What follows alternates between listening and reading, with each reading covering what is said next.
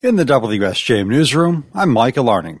Van Buren County voters approving just about everything on their ballots yesterday.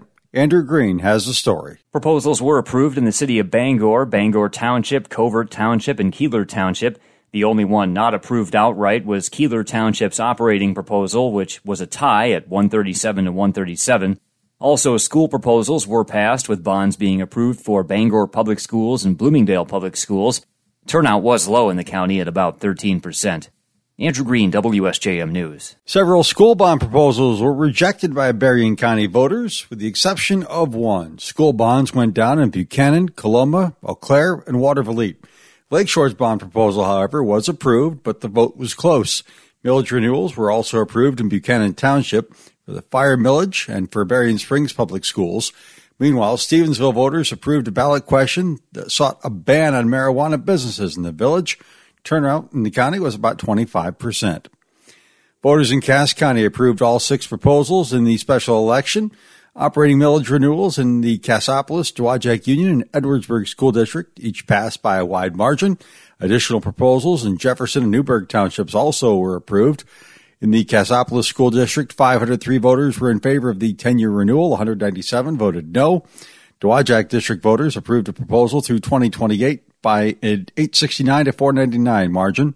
In Edwardsburg, 931 approved the 1-year millage renewal. 473 voted against it. In Jefferson Township, voters approved the road millage renewal by a 2-to-1 margin and a new operating millage by just 8 votes.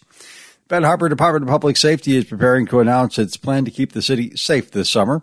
Speaking to city commissioners this week, Public Safety Director Dan McGinnis said he'll be hosting a presentation next week with community leaders. He said a local pastor has taken the lead on talking with residents about keeping the peace. He's leading the charge on we're going into apartment complexes in the city of Benton Township. It's going to be starting May 27th, going through the summer, I want to say about 8 weeks. McGinnis says the plan goes beyond just writing tickets and arresting people. We have a plan for our community, and that's what we want to show and ask you to join us as we change our community. He says there are plans for an anti-gun violence march on Memorial Day. It'll go from Benton Harbor High School down Empire to Seats Park.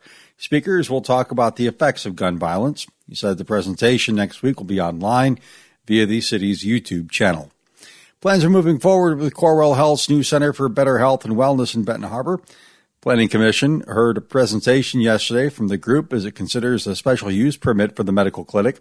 The current Center for Better Health and Wellness opened at 100 West Main in 2020. It was well received.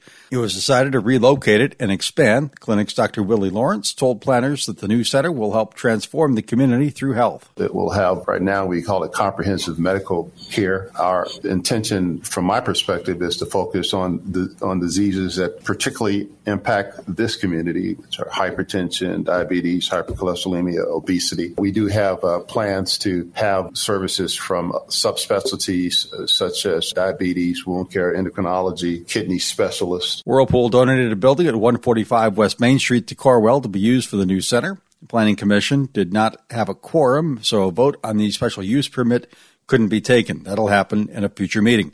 It's hoped the new center will be ready to open this fall. Saying she's accomplished her goal set when she was first elected to the St. Joseph City Commission, Mayor Laura Gu says she is not on the ballot for another term this fall. She made her comments to the WSJM Morning Show yesterday. We didn't have a sustainability committee before I joined, and I really pushed for that. We were, I think, the 45th city in Michigan to enact a non-discrimination ordinance, and that's because I brought it to the table. Commissioner Jeff Richards joined me in that effort. Gu says her family is caring for her father, and she continues to work around 50 hours a week outside of her duties as mayor. City Commission will select the next mayor after the November election. In the WSJM newsroom, I'm Michael Arning.